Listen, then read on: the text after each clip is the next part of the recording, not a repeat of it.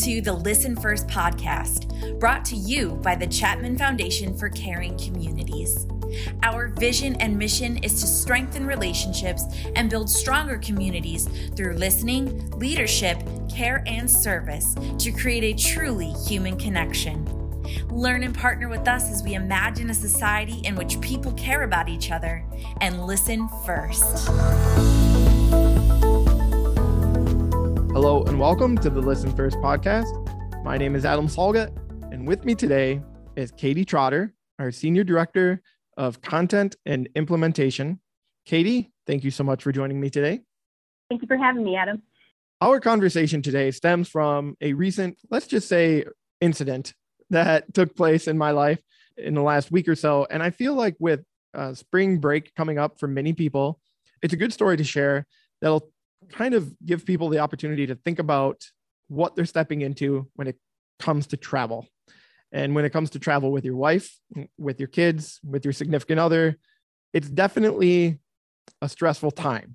At the same time, it's also a ton of fun. So hopefully today we can, give some reminders about how to get through stressful situations and allow you to enjoy more of the fun. My story stems from us going to Disney World last week. Katie, have you guys ever had the opportunity to visit the happiest place on earth? I have never been there before. But I'm sure you guys have been to, theme parks or situations where you need tickets and you've got you need this information and you're kind of, expecting one person to have it ready when you're approaching and all of that, right? Oh yeah. Especially when there are kids involved, that adds a whole nother layer. Yeah, absolutely. So to paint the picture a little bit, my wife and I have had, everything set up on the Disney app, and we're approaching Magic Kingdom. And, it's not just us. There's about, 50,000 other people in line trying to make their way into the park. Everybody's stressed about what ride are you getting on first. And as soon as you get logged into their system, you can use your Genie Pass and get everything set up. And so there's a lot of stress just even approaching the check-in system. As we're in line, I was under the assumption that if our names are in the Disney app and it was showing what day we were there, that we would find some type of QR code or barcode inside the Disney app. Unfortunately, that wasn't showing up. My sister-in-law, who bought her ticket separate, is telling my wife that she should have gotten an email. And I was the one who purchased the tickets online. So Becky's turning around as there's about 10 people ahead of us saying to me, "Where's our email with our barcode?" And I'm like, "Well, I don't know." She's like, "Well, what login account did you use?" And I'm going, "I used the login account that you gave me information for." And so this whole time, as we're getting closer and closer, she's digging through her emails, trying to find this barcode. I'm in the Disney app. And then all of a sudden I notice that my name's not even underneath our account anymore. And that is kind of a separate story, but I'm not even showing up. So there's some issue there. We can't find the barcode. We get up to the line and she's saying to me, like right before they're getting ready to scan in my sister-in-law, she's going, "Oh my God, what if they're not going to let us in the park?" And I'm going, okay, they got to let us into the park. Like our Disney app says we're registered for this day. We clearly have tickets. Our names are on there. But in the back of my head, I'm going, oh crap, where did my name go? And what if they don't let us into the park? So I'm starting to get a little worried. So as you can tell, we're both in a pretty emotional state because, we've got our little girls there. They're hot already and it's 9 a.m. Oh yeah. Yeah. And so everything is kind of building and we're stepping up and we come up to the situation, where you're supposed to scan your barcode and then they provide you your cards for the day so you can scan into rides and everything. And we get up there and we're like, we have it here. We don't know where our barcode is. We don't have our email. There's already been, and I kind of skipped over a few of it. There's already been a few snaps back and forth between the two of us. Yeah. Not major aggression or rudeness, but a little bit of like, I told you, I used the account you sent. I don't know what email is connected to it. I would search Disney in your Gmail account. Like, I don't know. We're both pretty stressed. And we get up there and she again says to me, "What if they don't let us into the park?" And again, I'm reiterating to her, they got to let us in. We'll figure it out. But again, in the back of my head, I am saying to myself, oh no, what if they don't let us into the park? Like, what happened? Like, we've got the whole day planned and all of this, right? And we get up there eventually to the point where they need the barcode. We explain what's happening, and they bring over a cast member. Her name was Erin, and she's got a tablet, and she immediately just starts finding solutions to the problem. And she starts asking my wife what email she used, checking different things, checking her name, finding her name. Eventually, she finds it all, and she gets it all plugged in after probably about 10 minutes, though, of standing there. So while she took the kids past a little bit with my in-laws, I'm staying there talking to her, and I can feel myself start to calm down because I know Erin is on it. But I can also feel behind me my wife's worry. Like, I can just kind of tell that, she's trying to figure out what's going on. And so eventually it gets figured out, and it gets told, what's happening and what happened. And with my name not being under the account, that was something that I was trying to link to my sister-in-law's account, and it all got a little wonky. But Erin saved the day, essentially. Inside of all of that happening in like this 5-minute window, once everything was calmed down, I just got thinking about the logic and emotion bubbles. So that's where I'm going to bring you in, Katie. Thank you, everyone, for listening to that soliloquy and my story about how stressful it was, just even the idea of trying to get into the park. But when I was thinking about, our podcast today and bringing Katie in when it comes to committed relationships, that logic and emotion, talk about this a little bit and reflect on the story I just shared, if you would, please. Yeah, absolutely. But Adam, I want you to promise me first that we get back to where you fill us in on whether or not it ended up still being the happiest place on earth when we're done. I will fill you in on that at the end. Yeah. Yeah, and this is actually a perfect example of how emotion and logic play out. And it's interesting to me to think about the fact that there's so many different studies and research and technical terminology around the way that your brain works. I don't think this is that kind of podcast, so I'm going to use some really common language as we talk about emotion and logic. But really what we find in brain science is that as our emotions heighten, we don't access the part of our brain that really lets us logic and problem solve and be creative. So I'm just picturing, as you were telling the story of you and your wife standing in line, of one of your emotion bubbles getting a little bit bigger, maybe making one of those snap comments you mentioned, and then the other emotion bubble gets a little bit bigger, and then another comment, and then a little more emotion, and a little more emotion. So you essentially have two people who love each other very much, not pulling from their logic part of their brains at all. Does that sound about right for what you had? Very well said. Very well said. Because yes, I'm standing there going, there's no way they're not going to let us in. We've got our names here on the app with the date that we reserved, all of this. But in my head, I'm thinking, I don't know their system, right? We've the second time we've ever been to Disney.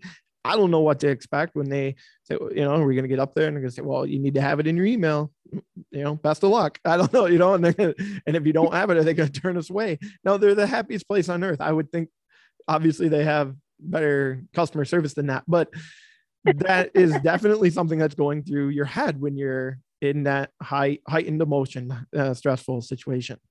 And Adam, on vacation, it adds an extra layer because sometimes when just one person in the relationship is filled with emotion, we've talked about in other podcasts, if we're the ones who have a better balance of emotion and logic in the moment, have this beautiful opportunity to listen, to let them vent, right? To just acknowledge where they're at instead of trying to jump in and fix it right away or reassure them or anything like that.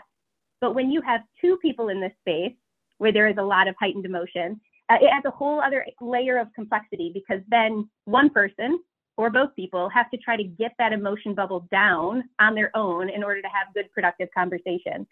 So I'm really curious with you and your wife, if either of you have found ways that can kind of help you when you feel your emotions starting to get heightened, bring you back to focusing on what's really important in the moment. I think in normal situations, we certainly have, and I can touch on that. But again, to reiterate the picture of it all, if you've ever been entering any theme park, whether it's Disney or something else, there's thousands of people behind you trying to get through the same gate. So I think at that time, a lot of those coping mechanisms or the ability to like relax and try to think about it, they start to fall off pretty quick because you're stressed about being in the way of other people. When it does come to the two of us, most of the time I'm the one in our relationship that has the ability, just because of our personalities, to take that deep breath first. And we've talked about it. Her and I have talked about it directly, how she's more aware, her emotion on her sleeve, answer a question quickly, and may not always process through it. She would tell us directly if she were here right now that she's had work situations where years ago, where she has replied to emails or done certain things with that kind of emotion right away, and has learned directly from the responses that she's gotten from supervisors that she knows that she needs to take whatever time it might be to breathe before she replies to that email. So when it comes to the two of us in that space, I would have the quicker ability to accept and figure something out or listen, where she's going to react a little bit more emotionally initially right away. In the story I've shared about heading into Disney, I mean, like I said, almost everything for me is out the window. I'm logically going, they're going to let us in, but I'm also not really telling her at the same time, well, crud, what if they don't let us in? And then there's going to be a lot of blame going around and a lot of which we both know is not healthy, but it happens. And we both know we would work through, but it does happen, especially in those moments. That's not really the modeling that we want to do for our kids. Adam, and it's layers, right? Because it's your own internal worry. It's the external exchanges that are taking place. And you even mentioned it's the preemptive worry about, if this does go poorly, what are all of the potential fallout things that could happen, right? So you have all of these different things happening for you, all of these things happening for your wife, and then the play between the two of them as you're interacting outwardly. That's a lot of dynamics going on in the same space. Yes, absolutely. It's almost like you can be replaying it in your mind right now. And it's awesome, right, that for you had this third party opportunity where somebody came up and was able to let you vent, to get that emotion back down, to help you work through what you needed to, and then you can kind of be on your way going forward. I think one of the really important moments here is that in that moment, which inevitably happens in relationships where both people are filled with emotion, is that no matter your intent, how you respond in that moment is going to impact your partner, right? Even if you go back afterwards and repair, even if you go through all those steps, those words that we say, the actions that we take, they're out there, right? At that point. That is very true. And you're right about being able to go back and repair and everything. But, if we get a little too heightened and we start saying certain things, that it's a lot more difficult to go back and repair. It's a lot more difficult to reconnect with your partner after maybe saying something that in the end, you don't necessarily mean, but because of your heightened emotion and the logic being compressed, you said, and it's hard to take that back. Yeah. So Adam, let's talk about ideal and then the less ideal in these types of situations. So if you're okay with playing with your example a little bit more. Yeah. In that moment, when your wife turns around and asks you about the email and you feel the internal worry, what are some ideal things that you could try to get yourself to think in that moment to bring you back into the logic space? The ideal things for me to think that come to mind are, I know that I confidently chose what park and what day, and I bought the tickets and I know what happened. So that being said, I feel confident that even though we're not finding the barcode, we're going to get in somehow.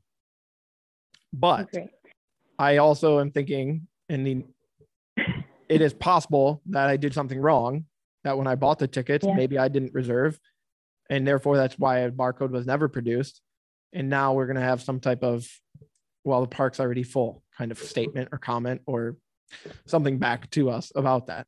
So, yes. Yeah. So in an ideal world, if you could make the space inside, you might be able to try to think about, okay, logically, there might be a few things that I've done to really make sure we're set for success.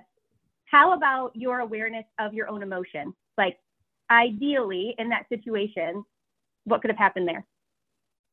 Ideally, fully aware of my own emotion is just, I feel like staying calm and confident, because I feel like that's what my wife needed, that's what Becky needed, was just calm and confident that we're going to get through this line and we'll get checked in. We'll be in the park.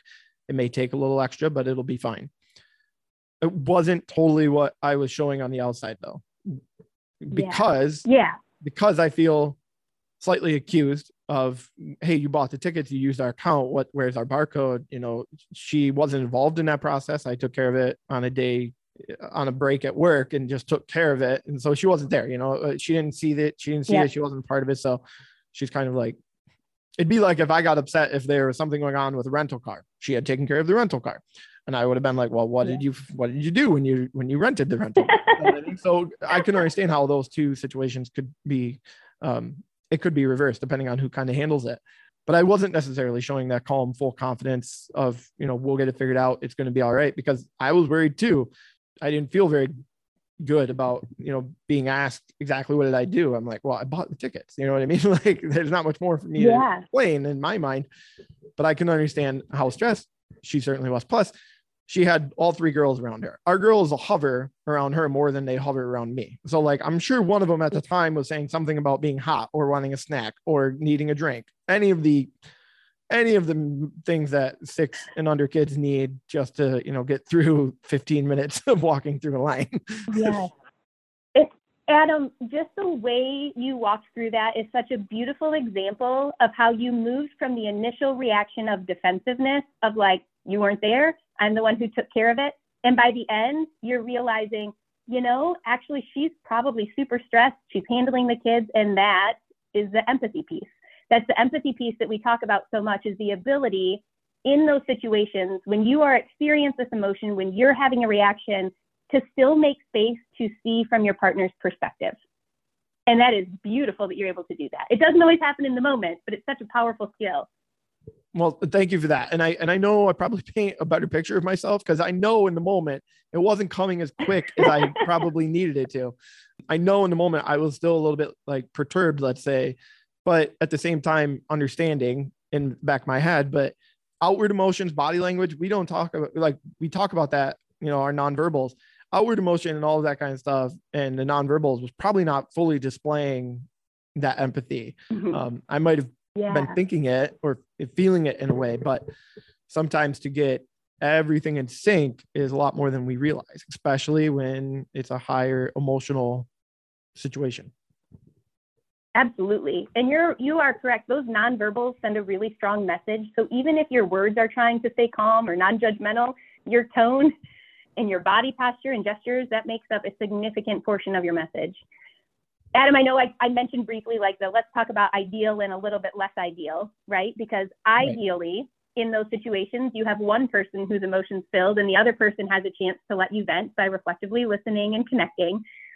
Sometimes a little bit less ideal is that you're both filled with emotion at the same time, and one of you has the capacity to try to maybe pay attention to that, right? Like take the pause or take the deep breath or try to find empathy to connect, to try to self-manage some of that emotion. But sometimes what happens is that both of us are so over the top filled with emotion that we cannot access the part of our brain that would allow us to act the way that we want to. And in these moments, I always think back to a professor that I had in college. We were newly into the social work program, and it was our first day of class, and he sat us all down and he said, you're here because you want to do good. And there will be times in your career where you cannot do good. And in those moments, do not do harm. And I have never forgotten that phrase. So in the situation when I'm in an interaction with my husband and both of us are filled with emotion, I often recall that, like, I want to connect well. I want to communicate in a way that we're going to be able to build connection and trust. And in this moment, I can't. The choice that I have as an individual in that relationship is to still not do harm. Yeah. Being filled with emotion is not an excuse for the way that we treat our partners, because we talk about how all of us have a natural way we want to react when we're upset or frustrated or annoyed. But we all have to take that pause to make an intentional choice about how we want to show up in the relationship. That is such a good reminder. And I can absolutely see how that applies to relationships on top of, work situations, which was the context he was kind of talking about. And I completely understand why you would have held on to that, because it makes a ton of sense. It really does. Adam, I'd love to hear about, now that you're in the park, the 2 emotion bubbles make it through with their tickets, about to enter into the happiest place on earth after a very unhappy experience. Long story short, 20 minutes before we even got to that check-in that I've talked about, I tried to link my account with my sister-in-law's. What actually happened was I put my name and my disability pass on her account. So we ended up visiting customer service one more time. Because, we did get into the park. We went to the restrooms. We got back to our first ride, checked in okay, at least seemingly, and then got onto the app to book our next ride. Noticed there's issues, visited customer service again, like I mentioned. That's where a cast member named Dana comes in, and she takes care of everything from there. And after about the first hour and a half of getting everything squared away, the cast member fixed everything, and then the app was working perfectly. It really, truly was just about the happiest place on earth. So after all of the stress and taking care of a few little hangups, it worked out beautifully. We got to ride pretty much all the rides we wanted to throughout the day. The girls had a ton of fun. There really wasn't another stressful situation, even when it rained a little later in the evening. It was wonderful. Outside of being extremely sore from walking God knows how many miles and being on my feet for 13 hours, there's really nothing to complain about. And I don't even really truly complain about that stuff. That's just, it was just part of the reality of, 10 p.m. leaving the park. You're pretty stiff, you're pretty sore, and you're ready to get in bed. So it was a wonderful time. Thanks for asking. And Adam, it's interesting as you were sharing that story about Dana, it kind of hit me that probably a majority of their job throughout the day is going around and helping people vent their emotion bubbles to help make it the happiest place on earth, right? Which is great, because it's also a way of showing that it's the same in our relationships, right? How thankful you were for Dana. It's kind of our opportunity to be that person for our partner when we see them start to kind of fill up with that emotion too. Being able to give people some grace and space when things aren't going well for them in the moment, or they're filled with emotion, can be a very, very great gift to extend. I'm going to throw key takeaways at both of us. Perfect. If you've got a key takeaway, either from my story or just the idea of communicating with your partner via times of high stress, when, emotion is high and logic is compressed, anything along those lines, I'm going to ask you first, what is your key takeaway? The most helpful thing, I think, is practicing how to acknowledge when you are starting to feel emotions. To take a pause and just acknowledge that you're experiencing it. Because I think that pause goes a really long way before you say something you might have to repair for later. That's a very good reminder. And I think even if you end up staying in the heightened emotion state, at least you've now potentially acknowledged it, right? And that could help you. Yeah. That could help you settle in a little sooner. My key takeaway is, when traveling with your family, it's very important to give each other as much grace as possible. Yes. There are going to be things that somebody handled compared to, that one spouse handled and the other spouse did not, and vice versa. And just give each other time to take care of it, and be aware as much as possible of what they might be going through, because it's very easy for, to sit back and to judge and to say, well, didn't you do this? Or what about that? And we got to keep in mind that everybody has the same goal in the end, is to have fun, enjoy each other's presence, and to have a great time. And if you're going to Disney, enjoy the happiest place. I love it. Well, Katie, thank you so much for being on today's podcast with me. Thank you for listening to this personal story, and hopefully our listeners can connect to it. It gives them an opportunity to think about what they might have coming with spring breaks coming up, and just gives them the opportunity to think about, when we're stressed, how we're going to handle it and what we can do to help each other out. Thank you for having me, Adam, and for being willing to share your story.